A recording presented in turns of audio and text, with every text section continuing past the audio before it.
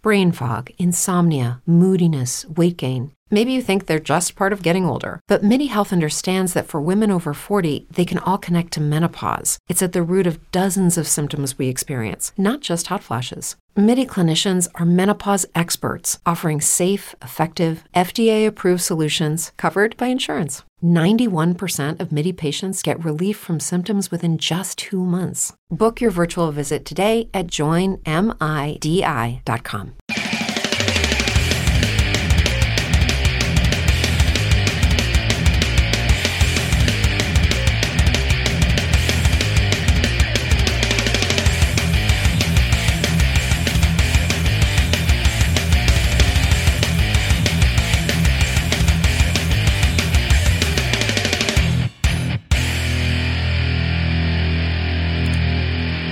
Hello everybody, welcome to That's Not Metal, your weekly rock and heavy metal podcast, and welcome to another edition of Hyperblasts, where we come at the week's news in bite-sized fashion. My name is Perrin Hayes.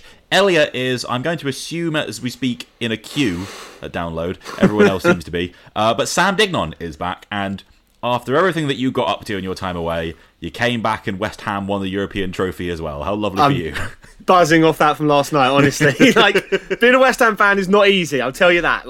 This club, they it's highs and lows with West Ham, mostly lows, or middles. But somehow we have gone and won a European trophy. Up the irons. There you go. I'll hold you to that when we're talking about fucking the Final Frontier or whatever, whenever we get round to talking about the Iron Maiden special, whenever that appears. But you were away, first at Slam Dunk Festival, and then up to Edinburgh to see Bruce Springsteen, which I'm sure you're going to want to go off about in just a second. I got to see one of the bills of the year with Carcass bringing along Unto Others and Conjurer on their first UK club tour since the 90s, which was bananas. The Liverpool date obviously was a hometown show for Carcass as well, which was particularly special to be at, which they hadn't actually played a show like that since the Heartwork tour, and they brought Bill Steer's mum out and everything, and it was all a really nice time. The two support acts were, both fascinating for how kind of utterly different the sounds and vibes were for such a top to bottom stacked bill, but nothing remotely similar really. Conjurer, I love how they just bully crowds into submission, every time. Yeah, I've got to say, they've just recently come back from a US tour with Chemists as well, and I was seeing some of my American, mutuals getting to see Conjurer and being like, oh my fucking god, Conjurer, the best live metal band in the world. Imagine having to play after that and all that kind of thing. And it's we're quite lucky to just have them here opening bills like this, and to be able to see, the carnage that happens during Hadal, the sheer force of throat when Dan comes to the front of the stage, sans mic, and just, bellows. That bit is always amazing. Yeah, in a support slot, they are still quite leaning heavily on the Maya stuff, but they opened with Suffer Alone, which was a jump scare, so that was good. Unto Others, meanwhile, they keep touring with extreme metal bands when there's a sense that half the people there are confused as to why the fuck someone's singing at them, the audacity, and going huh, but scared of a little bit of melody. There's some definite head shakers and skeptics, but equally a gaggle of people up the front going mental for Heroin and Nightfall. Great songs, great showmanship, tweaking the set list just a little bit every time they come over here. After Download, which they got added last minute to along with Creeper, they're off to record a new album, and then I very much hope that the next time they come over here will be another headline tour, because I would love to see some Strength Side B stuff, which they just released as well, on top of course any new material they have that's out by then. Sam, festival wise, we've got a bunch of problems that we need to talk about. So first, why don't you take a moment to talk about the boss? Right, so Springsteen obviously is one of my most anticipated. I've been looking forward to this gig for ages, and this is why I've not done a lot of festivals, because I was I'm not missing the next Springsteen tour. So couldn't get tickets for London. They flew out, so I was well, let's get a ticket for Edinburgh and go for a trek up there, because that's how much I was I need to see Springsteen. On stage at 7, no supports, 3-hour set.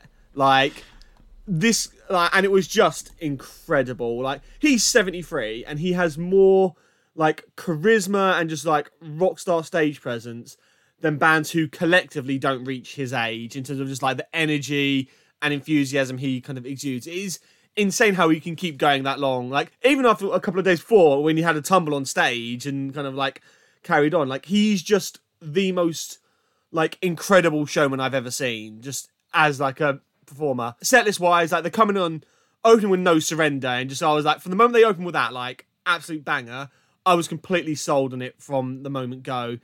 Every member of his huge band of 12, 13 musicians on stage with him, like each coming out individually at the start to kind of like get their moment. As a 3-hour set, you would expect there is going to be a little bit of filler in the middle where they kind of get into like a slight sort of like jam session thing with someone like the more kind of like let the band have the moments. And I've discovered Springsteen gets away with things I would not let other bands and artists get away with, because I was totally in on the band having their jam session. I was like, yeah, you go and have your keyboard solo, rock out on that keyboard, mate. Like, let's go. Because at the same time, Springsteen is so enthusiastic in him encouraging the band to kind of like play. He's still like in the first half, still dropping hits like The Promised Land and just stuff of his most recent album, Ghosts. That was incredible. It was like track 2. Like, really just awesome set list. The back half of the set list though, which was when it got really sort of spectacular, where it was just I saw like the fucking like 9-song encore or whatever it was, and it was like again, even that's I know nothing. most Like, of those songs. I think like bands doing more than 2 songs an encore, you're pushing it. Nah, Springsteen, do your 7-song encore, mate. Do it. Some people when are going, yeah. Like when you're opening your encore with Born in the USA and then going straight into Born to Run, it's the best moment of my life. Like the second half of the set list was genuinely, like the final 90 minutes was the best thing I've ever seen live. I can honestly say that. It was completely just... I was with Mark as well, was with me for that, and the two of us were just like happy, dancing, singing. It was genuinely incredible. And like that he ends it after doing like the most like raucous version of 10th Avenue Freeze Out, or like giving the entire band their instructions. Ends it with him with an acoustic guitar doing a song off the latest album, not the covers album, the last original album. And how he can make this huge stadium show feel really intimate when he's doing a moment like that, and kind of having connected with members of the crowd. And I was quite far back, but it still felt like it didn't feel like I was, way off in the distance watching his tiny little speck. I could feel his performance, his kind of like connection with the crowd, and it was really like impressive in that way, and felt like he genuinely clearly still loves doing this and is going to carry on doing it until he can't. But I was so glad I've been able to finally get to see it. My dad, who is like the reason I like Springsteen, was getting competitive with me about, I've seen him twice, and I've seen him play The River in Full. I was like, yes, Dad, we bought you tickets to that one. You don't need to, remind me. But yeah, just one of the best, probably the best show I've ever seen, just in terms of like, no even stage show. The stage show is him and the band performing, and they are just so engaging, and it just absolutely incredible for 3 hours. I wasn't bored for a second. Love that. Love to hear that. Slam Dunk. We're going to be kind of, we're not doing a Slam Dunk review episode. We'll be brief through it. Very quickly, let's say top 5 sets. What were the best things you saw at Slam Dunk in brief? Best things I saw at this is quite, do you know what we'll start with? Number 5, Scene Queen. It felt like everyone, I can't remember who was on at the same time as them, but it felt like, from what I saw, everyone went to go see Scene Queen, and whoever was on at the same time struggled. Look, what I will say is there's a couple of little kinks she needs to work out as a live act. There's a bit too much reliance on backing tracks. She's only got a drummer and a guitarist. Yeah. But she's also still only got 2 EPs, and it's a very kind of new act. But I like her as a performer, her stage presence, her charisma again, so engaging, like so charming. During 18 plus on the following allegation against a member of Bleep Bleep Bleep, the crowd shouted out the band name, and you could like quite audibly hear it, and that was a fun moment. But yeah, Scene Queen was fantastic. Did see that. Creeper, like, of course, Creeper, nice. Just absolutely incredible. Bit of an odd set list, but at the same time, Cry to Heaven, which like you were both raving about on the review show last week. Yeah. That live. Absolutely incredible. They are now, like I say, in their cool 80s vampire era, where they're all in leather jackets, like strutting about the stage, proper rock star shit.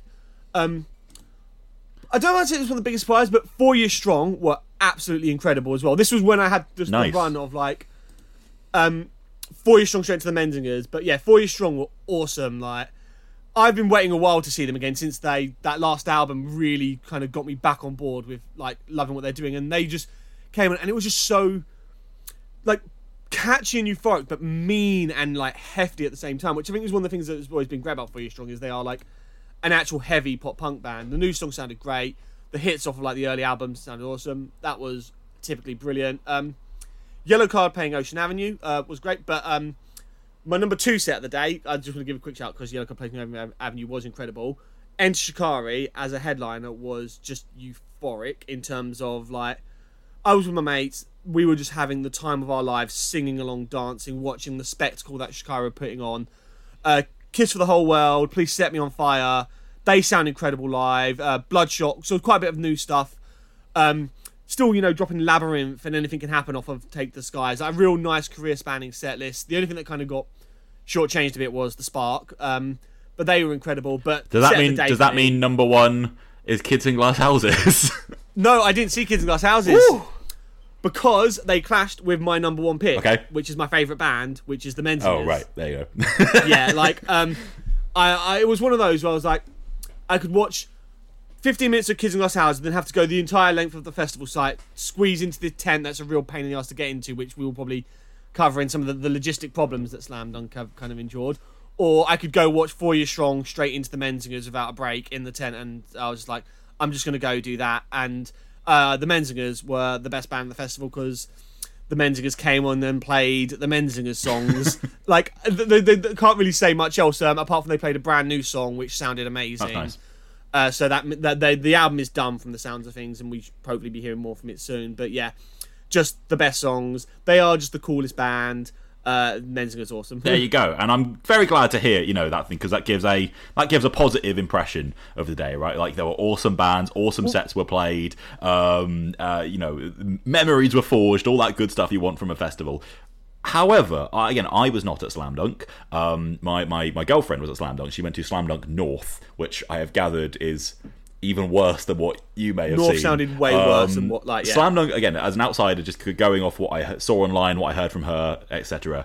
Slam Dunk a couple of weeks ago was marred by, I think, the most volatile reaction to a festival that I have personally ever seen in the rock scene in the UK. Like, I don't remember anything like the uproar. I was getting shit for saying I enjoyed it. People were giving me a bit of stick for saying I had a good time. Yeah, like, I don't remember seeing anything like the uproar that we saw around Slam Dunk a couple of weeks ago. And now, as we are talking about this, we're currently seeing it happen again with the download car parking situation. Car park seems to be the consistent, the real consistent thing. Who called that being the fucking theme of the summer, being inadequate car parking? Quickly on the download front, again, this is happening as we are speaking, so we will yet see how it turns out. You've got to imagine that at least part of it is due to the extra day on download, and maybe a sense that obviously yesterday, as we're recording this, was Wednesday. Everyone turning up for that, as opposed to kind of half the people. Download normally, half turn up on Wednesday, half turn up on Thursday. Festival kicks off Friday, so it's kind of split. Whereas this year, there's still obviously been a split of people turning up on the Wednesday and the Thursday, but I imagine far more people turning up on the one day has meant that day was real, like. But then we're also seeing I've seen a lot of people, again, this is happening at the moment, so we'll see how the dust settles, but I'm just kind of it's rooting through the fucking the tweets that are getting out there of what's going on. A lot of people talking about being directed to various car parks, being told to follow signs, but the signs aren't there, or not well signed themselves or whatever, so people are just driving around for ages, getting lost. We also heard from Elliot, who said that a number of the people who come to the festival with have been unable to have their wristbands scanned because of a lack of Wi-Fi on the site, which I'm presuming means the scanner's going down. Again, I don't exactly know what is going on. We will hear from some of these things when we go to talk about Download Festival after the event. But it's very fucking weird to see, again, like 2 weeks apart, these repeated things suddenly happening. But like, I can't say to her, but from my experience, Slam Dunk South was the online reaction, apart from the car park, was exaggerated. On site, with the exception of trying to get in and out of the Kerrang tent, because they only had one side of this tent open and it was one of the alternating stages, that was a real choke point. And the food vendors, depending on the time of day you went, there were long queues. But my thing was, I was like, I don't see how me and all my friends were collectively so lucky that we all managed to avoid queuing more than a couple of minutes for water, not queuing for a beer, queuing 20 minutes tops for food. Like, I think there were people who just, using a little bit of initiative, you could have avoided the worst of these festival problems, like not using the toilets and the water right by the main stage where it's the busiest, going to one of the ones on the other side. Again, at North, from the sounds of things, North was a complete mess, the car parking situation, I think, certainly even at South, sounded like it was. Yeah, that's the one that was like, I'm not going to defend. Yeah, which I don't imagine you will have driven there. I got the So, train, yeah, because I had no troubles with the train. By the sounds of it, there were issues with people. Essentially, they kind of let everyone into the general car parks, meaning that people who had paid for specific allocated parking. South, they were allowing people to pay on the day. Yeah, and that seemed like, and again, I saw a lot of people who feel like they've just kind of gave up and turned away, because if you're circling around a car park for fucking 5 hours, missing most of what you want to see, that's not good, at all. As said, again, I can't speak to either of these things. South, which happened the day before, didn't it? So South happened, and there was talk online of oh, this isn't going well, right? And then North happened, and it fucking doubled, right? And so it seems like that was both a build-up of the kind of just the feeling around it, and also the fact that North seemed to have double the problems from it. The food queues, by the sounds of it, at North were fucking serious, and that sounds like that was really bad. And there was a picture of kind of the food stalls seemed to be all kind of a similar kind of almost like marketplace area,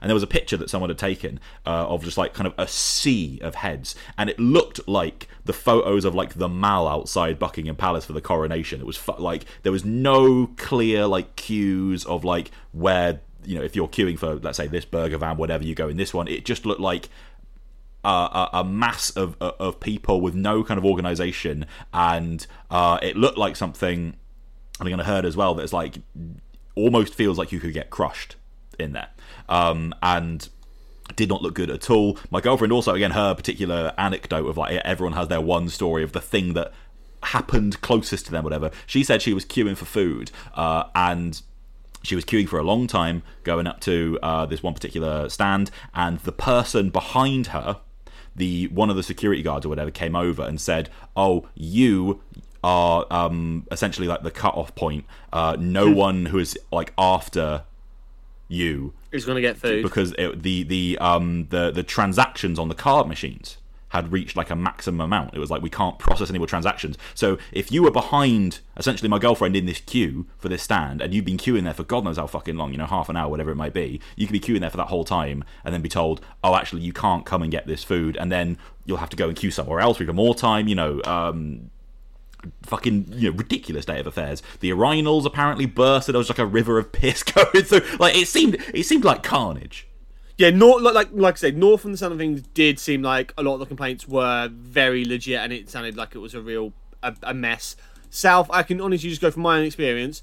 It wasn't perfect. There were definite problems, but I don't know if this is, some people have this is their first time leaving the house in 2 years to go to a big event, and they've just kind of not taken the time to plan things out properly. I don't know, but South wasn't as bad as some people say. I'm not going to dismiss it again, because there is very much the possibility that people experience things just kind of out of your peripheral view. But it seemed like South had mild problems, and then North had serious problems. And we had a question today about whether this is poor event organisation, or if it is, as you say, the adjusted expectations of festival goers kind of post-pandemic. Not having this for a while, but we've had a couple summers now with festivals coming back, and nothing like this has happened in terms of the backlash to a single event. We didn't have anything like this to this scale in 2021 or 2022. So it feels like there's no smoke without fire. And the statement that they made, first of all, of being we acknowledge there were problems and so on,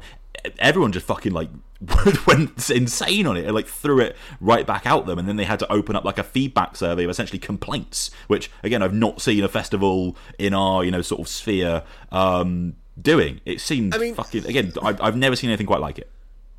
Well, with the whole their statement, what else were people expecting Slam Dunk to say other than we were told we were up to standards, we weren't over capacity and all that. If that's what they've been told, that's what they've been told, and I think people wanted to be told they're getting a refund. Yeah, again, if you're someone who fucking got stuck in a car park for 6 hours, maybe you probably should be entitled to a refund. Yeah, I know, I agree with that, but there's some weird things. I think part of it, is these festivals are probably trying to cut costs and find little shortcuts where they can cut costs a little bit, and they were also downloading Slam Dunk. This is the first time they've been sold out. In God knows how long. Right. Slam Dunk at the new site, it's the first time they've ever been sold out. So that's more people than ever. Download is obviously completely sold out, and I can't remember the last time I saw that happen. So that's the volume of people they're dealing with. I think it is somewhere in the middle of the festival organisation. They are definitely slipping up somewhere. I don't know if it's where they've been cutting costs or just genuine, just out of the blue mishaps. Who knows? But yeah, I think some people might just need to I think some people are just not planning things out. Maybe, or if everyone's going to the same place at the peak time, it's going to be busier. But yeah, I can't say. I think it's early days for download right now. I do hope that after this initial rush that we've seen, it clears up and people are able to have a great rest their weekend. I mean, download might be lucky in that it's all happened on the day where there's no bands and people have just been sat in a car for that. Yeah, I mean, it's still happening. Again, it's still been happening today as we've been talking about it. The download Twitter account's just been constantly updating with travel information and stuff. I hope people are able to get into for Metallica tonight, right? Again, we'll hear back about this. Slam Dunk, I think a lot of people aren't going to go back, right? Like they've had it particularly. I think people will. I think people will all talk and they'll go back. It depends on what the lineup is next year. Certainly, there were some people. I think if particularly maybe if they went to North and it was particularly serious or whatever, and that was their experience. I think whether some of it is exaggeration, I still think that there are clear issues that Slam Dunk need to address if they're going to, kind of improve the thing going forward. So. That's the events of the last couple of weekends, I suppose. Again, we'll see what goes down with download. News proper starts with something that is very, very bizarre. It's whatever the hell is going on with Slipknot right now. Because, I mean, this almost seems like something that we're almost recording a day too early to truly... We're talking about developing stories. Yeah, but that are happening. So the first thing that happened is that Clown announced that he wasn't going to be part of this European tour that is currently happening as we speak because he's staying at home in order to care for some sick family. And that is, it's not a band-shaking announcement, right? Like, obviously, it's completely understandable. We absolutely, personal lives come first. Yeah, obviously, we absolutely wish our best to Sean and, the surrounding Korean family and so on. But you imagine, when it comes around to Slipknot doing new music, whatever, eventually he's going to return to the band. This isn't a long-term kind of issue for the future of the band. The next day, as far as I can tell, they announced in a very sudden, very short, very lacking in blunt much... to the point. Yeah, lacking in information statement, announced that Craig Jones... The long-time sampling member of Slipknot, Pinhead himself, is parting ways with the band. He is an original member. He's been in the band for, I think, 27 years was the stat I saw earlier. One of, the handful of original members who were there going back, which you got to remember, it's even Jim Root isn't technically an original member. Even Corey Taylor isn't technically an original member. Like, Craig, I think, probably played on Make, Feed, Kill, Repeat. That's how far back we are going with this. And... out of nowhere, this statement that doesn't say anything. It was just, we parted ways with Craig Jones in a way that was so sudden. And you've got to remember, this European tour is happening now. They played their first show yesterday. This statement came out hours before they played the first show of the European festival run. Extremely fucking bizarre. You would expect that to happen, beforehand. Before the tour takes off. And then we're going to talk about what this might mean for Slipknot, whatever, in terms of losing Craig Jones, whatever, in a second. But the story doesn't stop there, because then, even stranger, that statement was then deleted from all their social media pages and just vanished. And everything that we saw for just, we're partnering with Craig Jones, was no longer there anymore. But then, what they uploaded in its place was a photograph of a new masked member. What the fuck does any of this mean? I have no idea. It has been a weird, turbulent time for Slipknot. I mean, they're a band who are no strangers to, turbulent kind of moments in their career. But this one just feels so just bizarre in how it's all playing out without any explanation, right in the middle of or right at the start of a European tour that's kicking off as it's going. It's not even the build up to the tour. No. They're rolling out. They played the show yesterday, the day they made the announcement. They're playing Download on what, Sunday? Is it Saturday or Sunday? Sunday. And so, I mean, obviously, Clown not being there for this particular tour, again, completely understandable. We hope to see him return in future, but it would be, I guess, he is such a huge part of the live show. You can't imagine him not hitting the keg on one side of the stage. It will be fascinating to see who they have, I guess, in his place, whether that percussionist slot is filled or whatever, kind of when it comes to, again, the download experience and everything. But Craig Jones, I mean, the very sudden nature, you would imagine that he would have been on this tour until, I don't know, again, but like, if anyone has footage or whatever of last night's show, again, it feels like we're very early days in terms of actually being able to make a judgment on this. We're waiting to see if there'll be footage come out of these shows or to see if they've got behind them, because the fact that it happened so, like, again, hours, minutes even, close to a tour beginning is the most strange thing about this. But then also the fact that they deleted the statement, showed a new member, but after deleting the statement, this is stranger than when, you know, just Chris was out of the band or Jerry was out of the band or whatever, because at least that felt like a not on the fly decision, right? Yeah, that felt like, you know, this has been just discussed and whatever. Yeah, they've parted ways. This is now just kind of like I say, minutes as shocking, close as you but can you be can trust to the information you're given, which I don't know what the fuck we're doing right now. Yeah, like, again, like, I feel like maybe tomorrow we'll know more. Like, who knows? There is obviously other bits of this puzzle coming out as and when it develops. Like, there might, as we're recording this right now, we might come off and find out there's even more shocking surprise news. But the project Craig Jones is just the weirdest part of it, because it just, like, it was just so blunt in the statement. There was no elaboration at all. So I almost don't want to comment too heavily because we have so little information in terms of if he is at the band, which again I don't entirely trust. I don't know if he is at the moment because the statement was deleted. But if he is at the band, that is another one of the original 9 gone. It is someone who I think more so perhaps than when Chris Fenn was out of the band. This is someone who you detect their presence quite heavily on the recorded output of visually as well. Just he's got one of the most sure, yeah. But I mean that's similar to Chris. I mean more like, again, particularly like the last couple of Slipknot albums. It feels like we've spoken about the input of like Craig and Sid, the electronic, yeah, quite a lot. Particularly again on like the, you know, the last record and some of the kind of moodiest things that they were doing there and so on.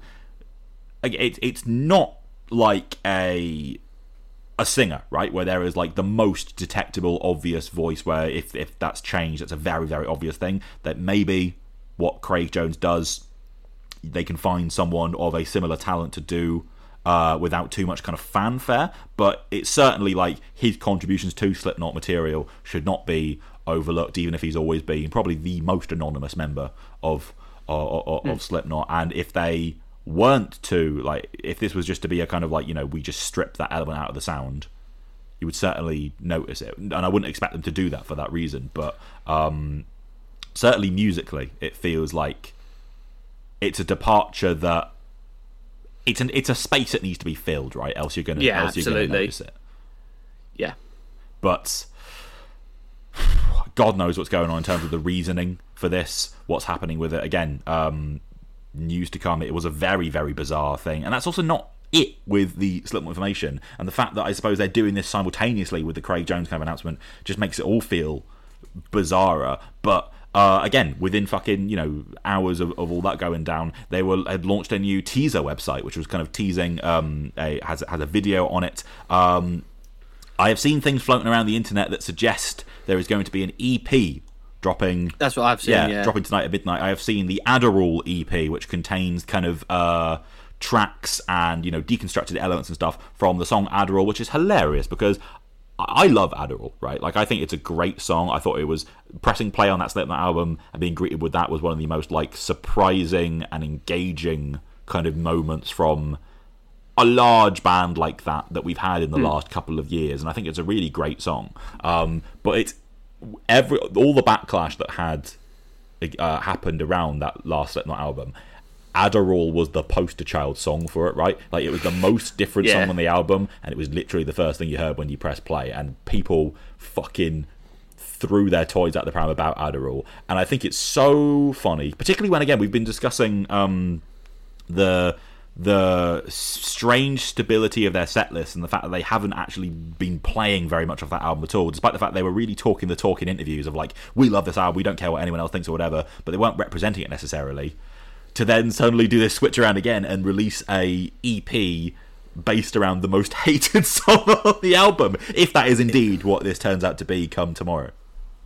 Yeah, like, I just, again, like, I'm down for that. I think to do what is creatively fulfilling for you, but it is just, like I say, it's turbulent in a way that you don't often like see for a big band so publicly, in a way where, like, again, they like the album gets a bit of a kick in, they back it up, but then it's not in the live sets, but now they're pushing the most sort of left field track on there. I'm finding difficult things to say about this because I'm like, I don't know what's actually coming from it. We'll see tomorrow. I guess we'll more on this next week. Yeah, I mean, I guess for me, again, I want to see some footage of the shows that are happening this week to see what's going on with, who is in Clown's place for this, but also what's happening with Craig. I want to see if there's any fucking developments on why this statement was taken down, all of this kind of stuff. It's so up in the air at the moment. I guess just in the kind of the long term, if Craig is gone, that is something that needs to be addressed. And I just want to throw to you one last time before we move on about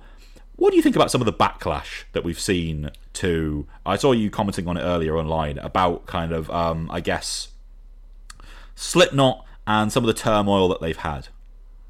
I'm like, I know the last time was divisive, but I don't... When I'm seeing a remarkable amount of Slipknot should just call it a day because of, like, they've lost so many members now. I mean, 2 of those members have died. Like, you can't really, like, I know Joe was obviously out the band before that, but this is still, that happens. I don't see why, like, to me, I kind of jokingly made a remark, was it the Corey Taylor solo record that has just done that much damage to their reputation? Because, like, that was bad. But, like, I still think that last album is the most interesting move they've made in a good while, because it was just different. But, yeah, like, I understand, when this is a band, the 9, that was, like, the thing for so long. Yeah. When that is down to the 5, like, I can understand why people might be a bit like, well, feel a bit touchy about it. But I don't see why some haven't earned, at least some degree of trust. And again, like, you look at the set list, I'm not going to go into the spoilers sets, but the set list they've pulled out of this first show back. Yeah, I should say, when we're talking about stability, the one they did play yesterday was fucking awesome. The set list they pulled out is fucking amazing right now. So, like, if like, when we're talking about, someone who can often play it a bit safe for their set lists, they're doing that. I'm like, that's really cool. So I'm willing to give Slipknot, I think they have earned the trust to be like, to weather out, again, turbulent periods where they can then come back and still do something really impressive. I've not got my knives out for them in the slightest, like I've seen a lot of people do, just because members are leaving. That happens with a lot of bands, and some bands, carry on strong, and some bands it does make a big creative difference. I guess we'll see what the next sort of thing comes from, whether this like lineup change has a big impact. But yeah, I'm a bit baffled by the amount of like venom and backlash at Slipknot at the moment. Yeah, we'll pick up on this a little bit later because we got a question. But some other band departures, I guess, that have happened at the moment. Rob Caggiano is out of Volbeat. He's been there for 10 years, and he tends to drift. He's sure be back with someone soon. But notable there, they are a big band. In Flames bassist has left, and this is mental. Liam Wilson, formerly of the Dillinger Escape Plan, is filling in for them on bass live on this summer run, which I like In Flames. I might inject some energy into them. Yeah, but imagine, he can sleepwalk this, right? Like, holy shit. And also, something that I've literally just seen that's come through, like, since we started recording, is that Derek Grant has left the Alkaline Trio. The founding drummer, I believe. That is news to me. Yeah, again, it's literally, I'm looking at this now. It's happened while we're recording. He's talking about the demands of being in a touring band, and just wanted to take a step back for his mental health and everything. Presumably to be with family. Again, very, very kind of on the fly news there. But yeah, that is notable. I suppose we'll see what happens with the Alkaline Trio, who are currently down to an Alkaline Duo, going forward. Let's talk about some music. Teenage Wrist have announced their new album. This is, I think, the most exciting one this week. Teenage Wrist's album is going to be out on, I believe, August the 4th, and they've released a song from it. They've been releasing a few singles, right? This is, I think, the third single from it, I hadn't been listening to any of the others because there was no album announcement or anything, but I did listen to this one. Kind of impressions to date of what Teenage Wrist have been putting out there? Yeah, no, they've been... I don't know if I've loved any of these singles as much as I love that last album right now, because I mean, that last album was so good.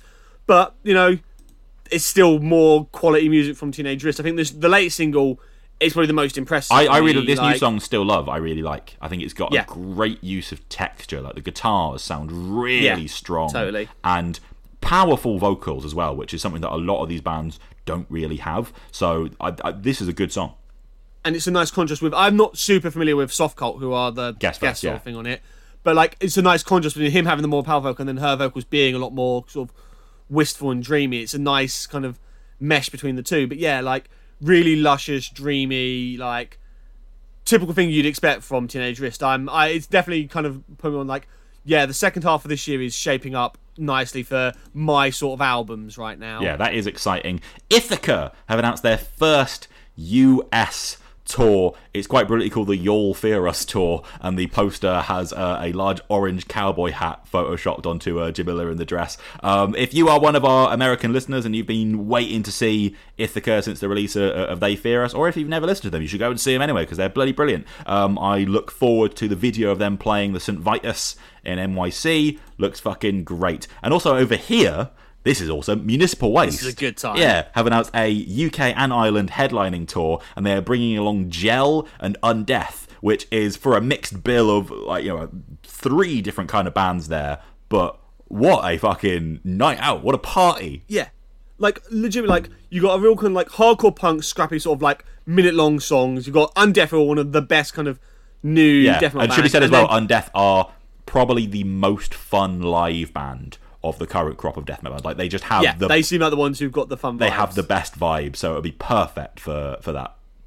Yeah, I imagine, like, Joe, I've not trusted him, but they've unfortunately had to pull out of Outbreak. Yeah, well, here's your chance to do it. Here's my chance to see him. So yeah, and then Municipal Waste, who, again, I've seen Municipal Waste. Like, I mentioned this when I saw them with Creator. You just need to see him every now and then just to top up on that. Like, I'll take a headline. So I haven't seen a headline in fucking forever. Yeah, no, but I've not even. I'm like, them headline with this sort of support bill, that's really just a good time, and I'm so down to go and just headbang, stomp about, and have a party. Yeah, and it's not a surprise either, but good on Municipal Waste for bringing out some really, like, you know, exciting contemporary young bands, bands who are obviously, you know, not too long ago that would have been them in those kind of positions, but like they're, you know, they know what to do. That sounds like a fucking great time. And then the last piece of news I want to talk about is the news that the Iron Sheik passed away, which is obviously wrestling news rather than rock and metal news, but people may remember possibly my favourite news story of the time that I've been doing TNM was the time when Shaggy 2 Dope of Insane Clown Posse ran on stage and drop kicked someone in Limp Bizkit while they were playing, and it ignited a feud which you may remember was solved, and the piece was made by none other than the Iron Sheik with a tweet which read, "The Shaggy 2 Dope, you are a good man, but your drop kick is fucking drizzling shits, even worse than the Brian Blair. Also, DJ Lethal is my brother. I don't like to see my brothers fight Bubba." So, as someone who knows nothing about wrestling, the Iron Sheik is someone whose presence I always he's an incredible character. Enjoyed. All I'll just say is fuck Hulk Hogan. Fuck the Hulk Hogan. Fuck the Hulk Hogan. He's a jabroni. I even made him get Ebola, is a video I seem to remember. So yeah, you know, an incredible character who sometimes crossed over into the worlds of rock and metal. Drizzling shits forever. Rest in peace, the Iron Sheik. Questions. Alex Atherton kicks us off saying, inspired by listening to the Oathbreaker special and discovering Eros and Teros, what are the great lost predecessor albums? I'm talking about the albums before the classic, which may be almost as good but now get overlooked. Power Metal by Pantera. No, I'm joking, although I do enjoy that album.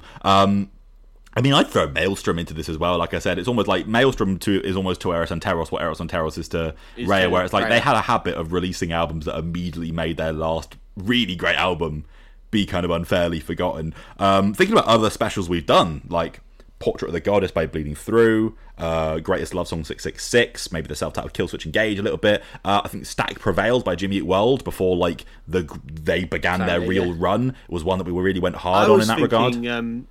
Similar thing, but Chaos Sphere in a way, like kind of like I don't know if that, like, again, I'm not super into Michigan, but I feel like that's kind of like the last of like the earlier Michigan rounds before they're kind of what seems like the real classics. But like it'd be more like Contradictions Collapse, which is I like it. It's not anywhere near as good as, like, you know, the 6 Meshuggah records that follow it, but like, I mean, the big one that immediately sprung to mind for me is Daybreaker by I was going to question about that. I was going to be like, would you put Daybreaker into this camp?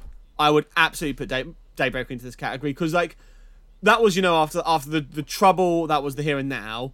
Daybreaker was the kind of like the album that was, it was kind of like, oh, you know, they're doing what they're good at again. They're back staying the ship a little bit. But I think, you know, the album's got These Colours Don't Run on it. Yeah, that's far and away the standout. Alpha Omega. But I think there's like a load of really cool stuff on that record that gets overlooked. And then Lost Forever, Lost Together was kind of like the start of the classic Architects run that we know and love today. But yeah, I think Daybreaker is definitely one. And the only other one that kind of sprung to mind, which again, maybe because it's sandwiched between two absolute like 10 out of 10 classics, but Rented World by the Menzingers, I think is a kind of like a bit like people forget how good that album is. I agree. I think I was thinking about there are a bunch of albums that you can always have as like sandwich albums, right? Like not quite this question, but things that are sandwiched between two like huge records like that one is that maybe don't quite get that love. I think that would be a good example of that for sure.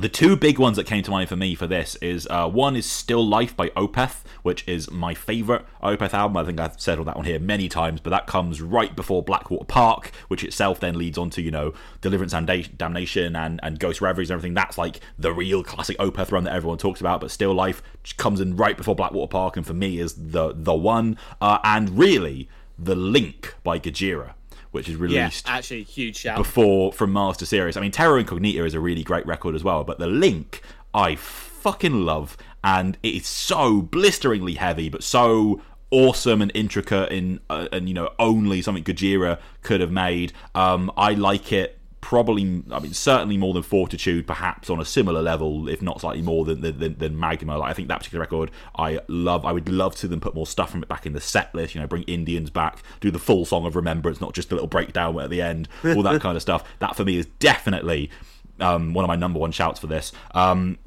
The Harvest Floor by Cattle Decapitation, which comes before Monolith in Humanity, which then starts kind of, you know, the classic Cattle run. Monolith in Humanity is where I kind of check in with like the Harvest Floor is an amazing record, and it's more than, you know, Humanure kind of, you know, slop or whatever, which I love that as well. But the Harvest Floor I think is a really brilliant, underrated record.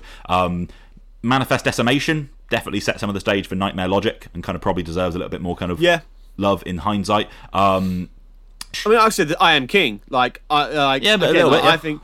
I mean, we kind of drew that thing with Eros and Teros, and like I kind of compared it to Eros and Teros on that special. I think Showbiz by Muse is like a fucking unbelievable, like slightly progressive alternative rock album that comes before, you know, Origin, Symmetry, and the rest. I think you're right there. I think one of the big ones which the world kind of collectively came around on is Soulside Journey by Darkthrone, which is kind of the lost death metal album before they turned into a black metal album and started what people know them for. But then, you know, years later, people were like, hang on, that one death metal album they released was brilliant. Elliot's not here today in Casino Out.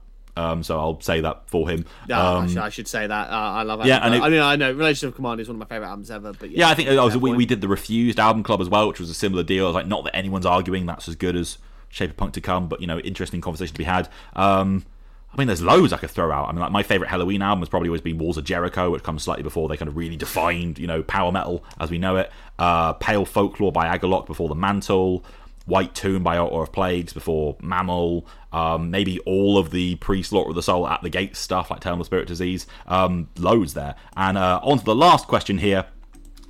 Is Chris Beals-Lacey says, with the sun out, what are the best summer albums? And this I would just say, that is a question for our summer album roulettes that I'm sure we'll be bringing back, you know, sooner rather than later. So speaking of that very place, we've still got our album club pack there where we spoke about Nine Inch Nails, The Broken EP, Baroness Yellow and Green, The Hotelier, Satyricon. We've still got, as mentioned as well, the 4-hour Oathbreaker special where we gave a definitive critical history of one of the greatest heavy bands of our lifetimes. Over the summer, we will be bringing back the roulettes. We will be bringing back the A to Z of Awful.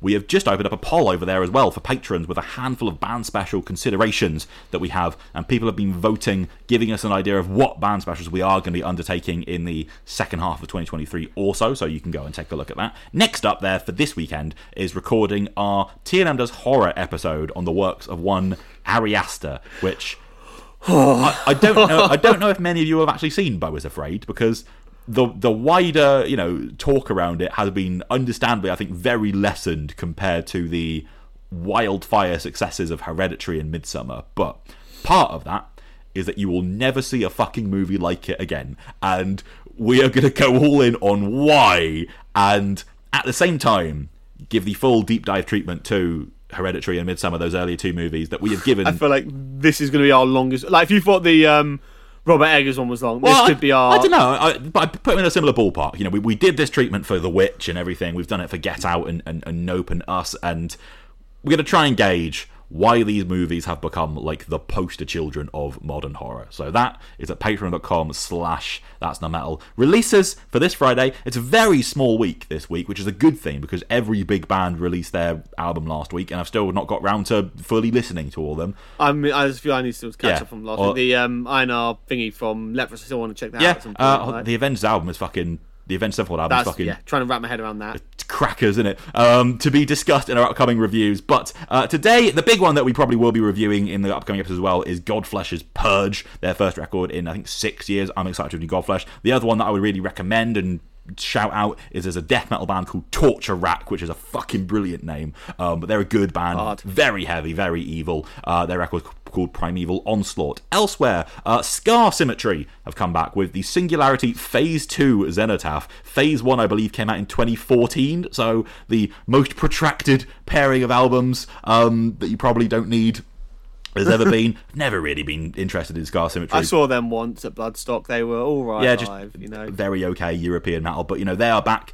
In hardcore, there's Gelled, which is like gel but with a D on the end. It's to get even more fucking confused about all the hardcore one-word names around. But this is on Relapse Records, and I checked a bit out, and it sounds really like hyper aggressive and gnarly. The record is called Currency/Castration. For some kind of slightly experimentally, you know, heavier, sludgy stuff. There's a band called Johnny the Boy, and an album I think is just called You. More psychedelic, you know, stonery fare. There's Black Rainbows, Superskull, and a couple of EPs. Superbloom, Life's a Blur, who are one of the better kind of, you know, sort of grungy alternative rock bands around. Really liked that album from, was it last year or 2 years ago? I think it was 2 years ago. Time is a Blur. This EP, I feel this EP has like quite a lot of tracks on it. They're just, you know, short tracks, so there might be a decent helping of Superbloom to check out. And also an EP from Glass Casket, who are like a deathcore band, not one of the newer deathcore bands, but a returning deathcore band from many a year ago, with an EP that they have got out as well. So check those out.